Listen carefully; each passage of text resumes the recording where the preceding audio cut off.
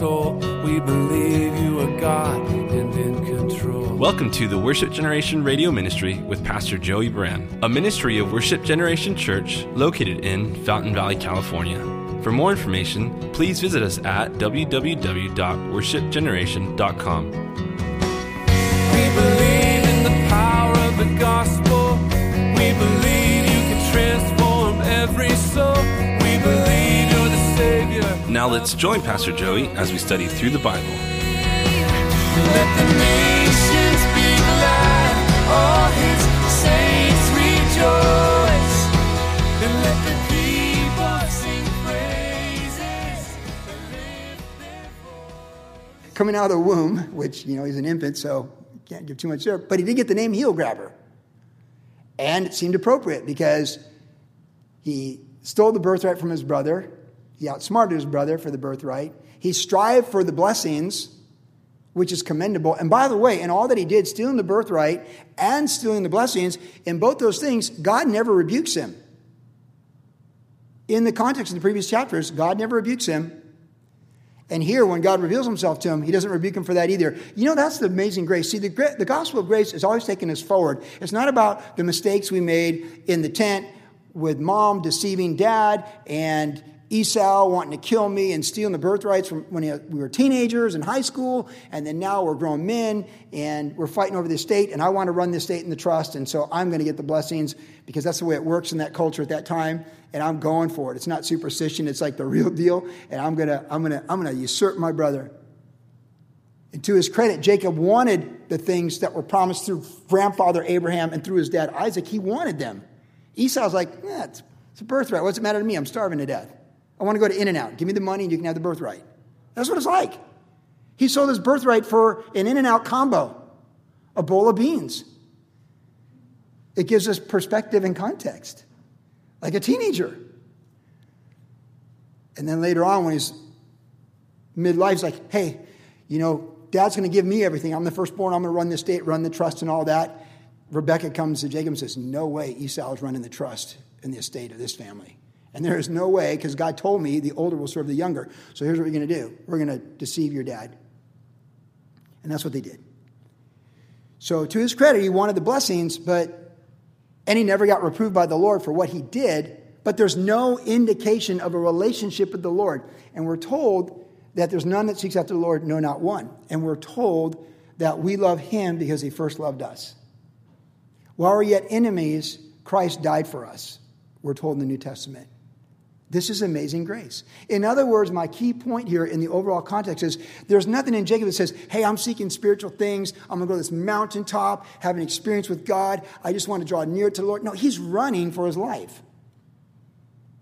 And he's just on his journey like a lot of us were when Christ revealed himself to us. But he's at that flashpoint, that apex, where in time, space, and matter, God of the universe, over all these billions of stars and galaxies, becomes very personal with the hairs on our head. And that's where he is at. I love to hear people's testimonies when they talk about how the Lord brought them to himself. We all have different stories. That's how it is. This story reminds us that in the fullness of the New Testament and the glorious gospel of Jesus Christ came to seek and to save that which is lost, and he descends so we can ascend. And he sends the angels to confirm as ministers to those who are being saved, to guide us on our journey. He confirms that he's personal in our lives. To the baker, he's the bread of life, and so on and so forth.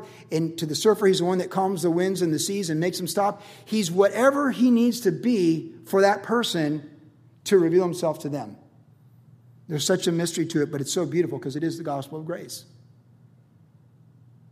While we're yet sinners, Christ died for us. And we love him because he first loved us. And the good news that we have as the Church of Jesus Christ in 2019, in every year until he's done with this world as we understand this dispensation and the way it is right now, till the kingdom comes in full glory. It's a glorious gospel of grace. And here, with the grandson of the father of faith, we see that grace. God met him right there. Jacob did not earn this revelation. Jacob did not earn this visitation. God initiated this because God comes to seek and to save that which is lost. And this is the prelude, the black and white version. Jesus Christ, John 1, is the full color surround sound version. Not a dream, but the real deal. God on earth in time, space, and matter. Glory veiled.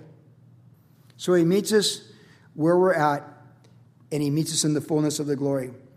But he initiates it, and it's important that we really lay hold of that, because he initiated it for me, he initiates it for you, and he initiates it for the people we love and care about, and the people maybe we don't love and care about.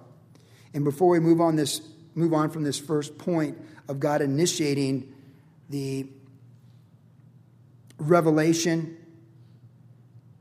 God came to bless him and reveal himself to him. It is worth noting, just a little bit of clarity before we move on, that God was working before Jacob was born, moving toward Jacob. Because God says, I am the God of Abraham, your father, and Isaac. In other words, before you were born, when your mom was there in her father's house with her brother Laban, before your dad was born, when your grandfather sent Eliezer to go get your mother for his son, your mother's father-in-law, I was the God of Abraham. That's very encouraging, because we say Jesus Christ is the same yesterday, today, and forever. He's the same yesterday, today, and forever. And that's what the text says here. I am the God of Abraham, your father, and Isaac. And this is what I'm going to do. I'm going to bless the nations. Well, I'm going to make a nation come from you. You don't have a wife, so you're way behind Abraham's 8 ball when I made these promises to Abraham, because Abraham had a wife that couldn't have children. When I promised him a son, you don't even have a wife. You don't know what tomorrow's bringing for you. But from you, a nation's going to come. The same promise I made Abraham, your grandfather, and I made Isaac, your dad, I'm making you. I'm the God of Abraham, your father, and Isaac. And from you, a nation's going to come from your seed, your offspring, a nation. In fact, Jacob doesn't know it yet, but he's going to have 12 sons who become the 12 tribes of Israel. In the next 20 years, he's going to have 12 sons who become the 12 tribes of Israel, and the rest is Jewish history, Israelite history. But that promise was there before he was ever conceived. Think about this. I'm the God of Abraham, your father, and Isaac. I was working before you were born. And I'm going to be working after you're gone, because an entire nation is going to come from you. It'll be 400 plus years before the nation comes from him. He will see the beginning of that nation, because he will die in Egypt when they're about 70. But it'll be centuries before those descendants of his 12 sons come out of Egypt with the Exodus and Moses. It'll be centuries. But they will come into the promised land under the leadership of Joshua, and they will carry the bones of Joseph, his son, into that promised land 4 centuries later. I am the God of Abraham, your father, and Isaac. And from you, in the future, when you're gone, he's the same yesterday, today, because God's talking to him today in the dream. But he was talking to him yesterday. But in the future, a nation is going to come from you, and in your seed, all nations will be blessed. Jesus Christ, the Messiah, is coming through you, and all nations will be blessed. So it reminds us, when God initiates what he wants to do in our life, he was working before we were born. In and through our parents, our jobs, our school, our teachers. Think of all the people that sowed the gospel into your life before you were even saved and before you were even born. There were things that God was doing to prepare the way for you to know him before you came onto planet Earth, before you were one cell in your mother's womb that had all the blueprint for who you are today in that DNA. And what I really like about what God says to him here, initiating this relationship and the contact and the revelation, he said, I'm going to be with you. I'm going to go with you and keep you wherever you go. I will bring you back to this land. You ever feel like in your walk with the Lord, you're part of something so much bigger than just you? Oh, it's because you are. You're so special. It's like that giant 1,000-piece puzzle that's so beautiful. We're a piece of the puzzle. There's a place for all of us in the kingdom and church history in our timeline and the kingdom. But God was working before we came. God's working while we're here, and we don't have to worry when we're gone. He'll keep working. And this story reminds us of that. He comes to us and knows the hairs on our head. Oh, you're excited because I said I saw you behind the fig tree? I'm telling you, angels ascending and descending. You don't even know what's coming. Your kingdom come, your will be done. It's here. You're going to see the blind are going to see, the lame are going to walk, the dead are going to be raised. It's here. What a generation for Nathaniel and the subsequent generations that we're now a part of, the glorious gospel in the church age. But he meets us where we're at. And he was working before we met him. He's working personally with us while we do meet him. And he's working on a bigger picture when we're long gone of what our life was all about. The fruit of our life should not end when we step into eternity. It's so much bigger than just your dream where God meets you. I am the God of Abraham, your father, and Isaac. And I've got a plan so big, it's so much beyond you. And what does God say? As the heavens are above the earth, so are his thoughts and ways above us. What he wants to do through your life, through our lives here at Worship Generation, what he's done through our lives in 2019, what he's still doing in our lives through 2019 as a church family, and what he's going to do in 2020, it's awesome and it's mind-blowing. And it's more than we'll ever know while we're alive in time, space, and matter. All the fruit that we've sown, all that we've sown for 15 years as a church, and what was sown before we even began here when we were sowing into Jeremy Camp and Tim Chaddock and Sarah Yardley and all these people, David Downs and Sean Halver. They're all over the world. They've been in Africa. They're in Italy. They're in England. And Tim Chaddock's in London. And man, Tim Chaddock's first preaching was with Worship Generation. His first preaching was with Worship Generation on a tour up in Washington State. We were doing an outreach up there, and somebody wanted to have another outreach the same night we're doing the outreach. I was at the Greyhound Center in Coeur d'Alene. And he's looking like, can you send someone to come and preach to us up here, like an hour up the way? I'm like, hey, Tim, take this band and go preach there. Leave Straight and Narrow here. I can't remember who we sent with him, but we sent Tim Chaddock. I was like, well, how did it go? And he goes, I preached the gospel and I gave an invitation and people came forward. Right. You got this. You see, we just keep on sowing, discipling, mentoring, pouring out. But I am the God of Abraham, your father, and Isaac, and this is what I'm doing. It's bigger than you. I've met you where you're at, and I'm personal to you. I will be with you in the way, and I'll bring you back in the way that you're going. It's just wonderful. It's incredible. You got to appreciate Jacob's response. This is a good response because the Lord meets us where we're at. We're often so concerned, like, well, I'm not worthy. I don't know what I'm going to do. I have a friend who's praying about, he believes maybe he's called to ministry. His wife thinks maybe they're called to ministry, but they're really scared about it. She's not sure what it means to be a pastor's wife. He's not sure if he's really called, and he's nervous. It's one thing to be involved in your local church and serving and blessing and helping. It's quite another to say, like, I think I'm called. And he's really nervous about it. I need more education. I need more mentoring. I go, man, I know that one. And what I learned as I stepped out in faith as an intern pastor is that God just worked right through me, right where I was at, with who I was in that place. That very first day at work at Calvary Vista when the new building was done, and I sat in that office, and Brian gave me 4 books and said, read these and just be available. And they called me and said, hey, there's a lady here. She's Catholic. She's really mad at her teenage son, and they're looking for someone to arbitrate this situation. I'm like, that's perfect. My mom's Catholic, and I was that teenage son. Send him back. And it was like, oh my goodness, like, that's my mom, that's me. That's my mom, that's me. Hey, look, hey, you stop being such a naughty boy. You know what? He needs help. You know, like, he needs grace and love and mercy. It was crazy. He meets us where we're at. And he met Jacob where he's at. So Jacob wakes up and he says, whoa, holy moment. God is awesome. Don't you love the New King James translation here too? I mean, it's like the word awesome. That's one of my favorite words, right? Like God, he literally says, oh, God is awesome. God's in this place. Woo. Goosebump, chicken skin, as they say. Got chicken skin right now. God is awesome. Well, the dream's gone. I'm still here. Well, that rock was my pillow. That's where God met my mind. So let's take the rock, okay? And I got some oil here. I mean, what would Grandpa do? What would Grandpa Abraham do? He'd build an altar, of course. What did Grandpa Abraham always do? He always built altars. Okay. I'll build it. This is my altar.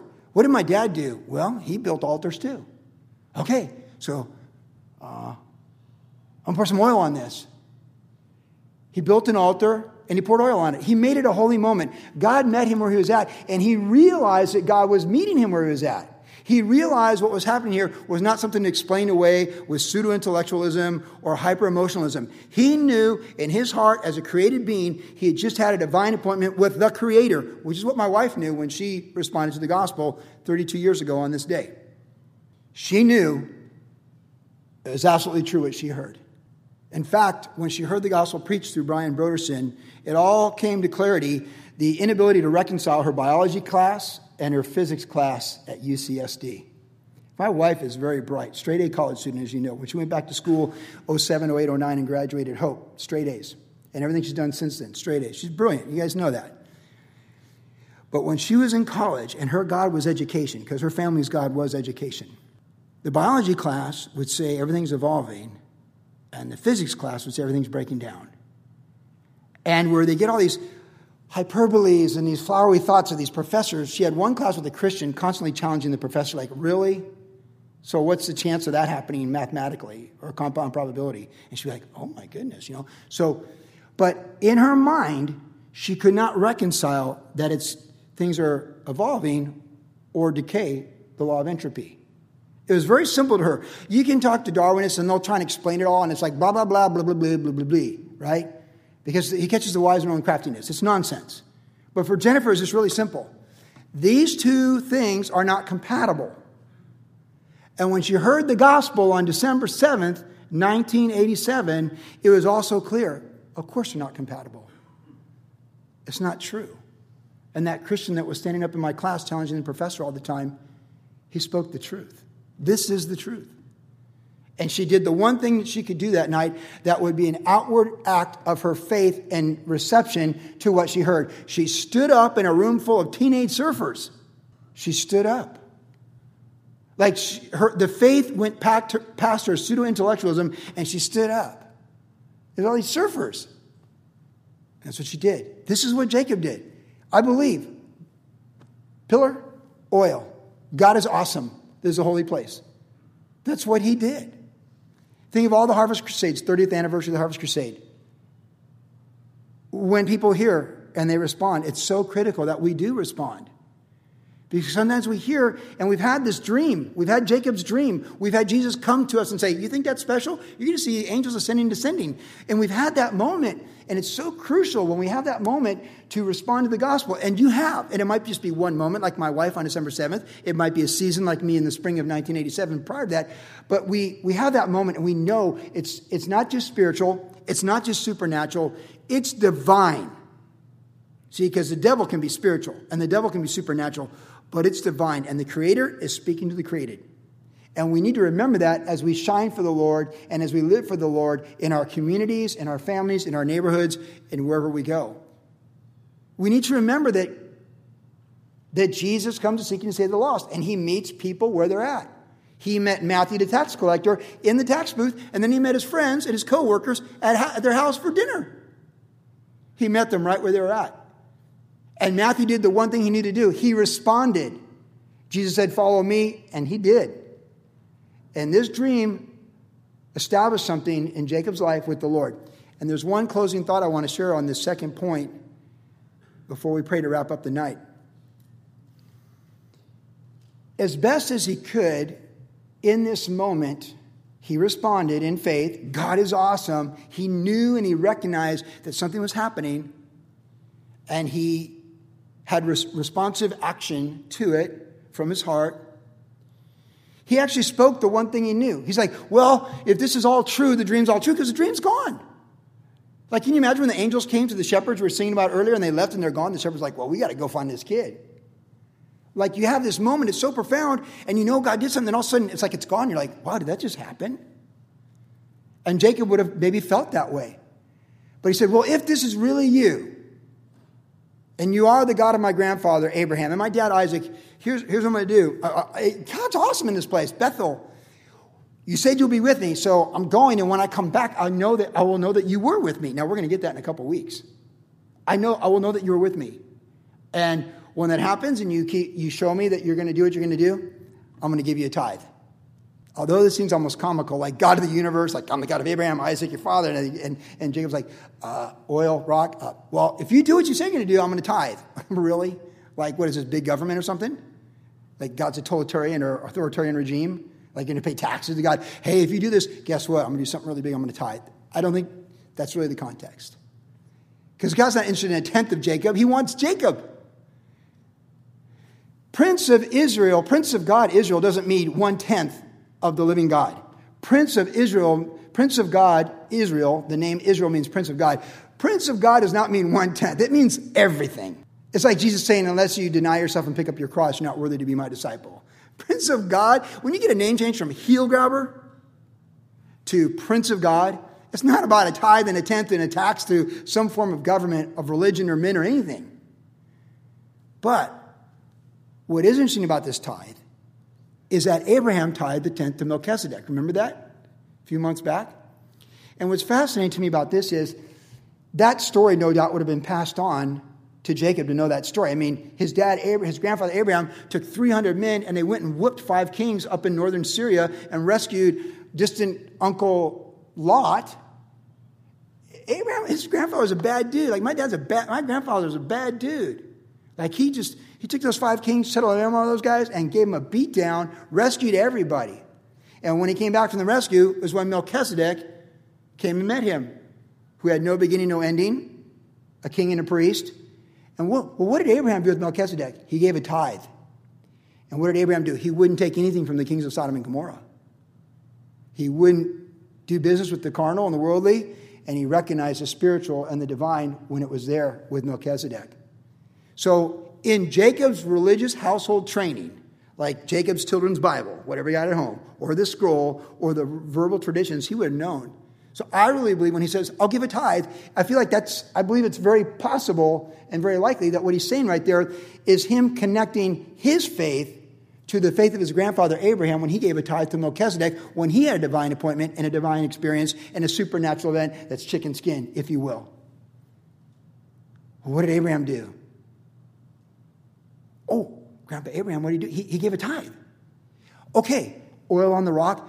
So if this really is real, I'll give you a tithe.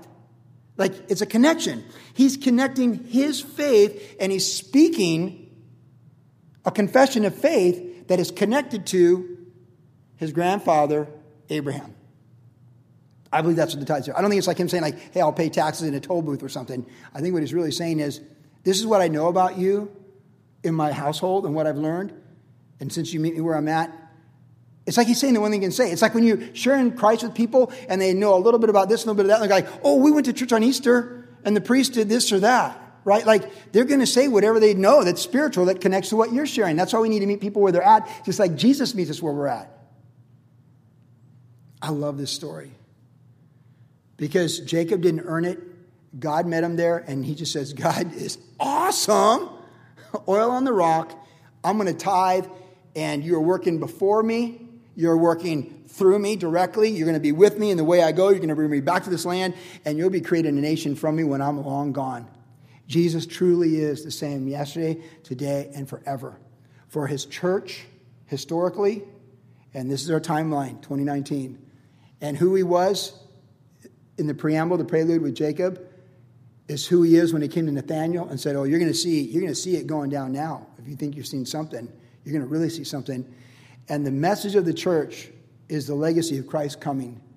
The good news of Christmas, Easter, the gospel message. And that good news is God has been working before us. He wants to work through us. He'll be working after us. And it's just a joy and a privilege to know him, to love him, to reciprocate and respond to that love, and to be all in as best we can to fulfill the purposes of our life in the grand scheme of the universe. Because you really do count and you really do matter. And everyone you look at when you leave these doors, they count too, and they matter. Every single human soul on this planet matters. Every single one of them. No matter how scarred that person might be physically from the fall of sin and how it affects the human race, no matter how scarred they might be from the effects of sin morally, physically, decisions and how they affected them, we are, humanity is created in the image of God for his glory and for his purposes. So I encourage you in application of this text tonight, let God meet you where you're at. Let him take you forward where he wants you to go. Know that he's with you in the journey. Be all in and just realize he's He's for people. And he's for you, and he wants to work through you in special ways. And so as you seal the fruit on 2019, think about what he's done for you, and also think about and really make time to think about what he wants to do through you, because he is the same yesterday, today, and forever. And he is not done with his church, this planet, or you.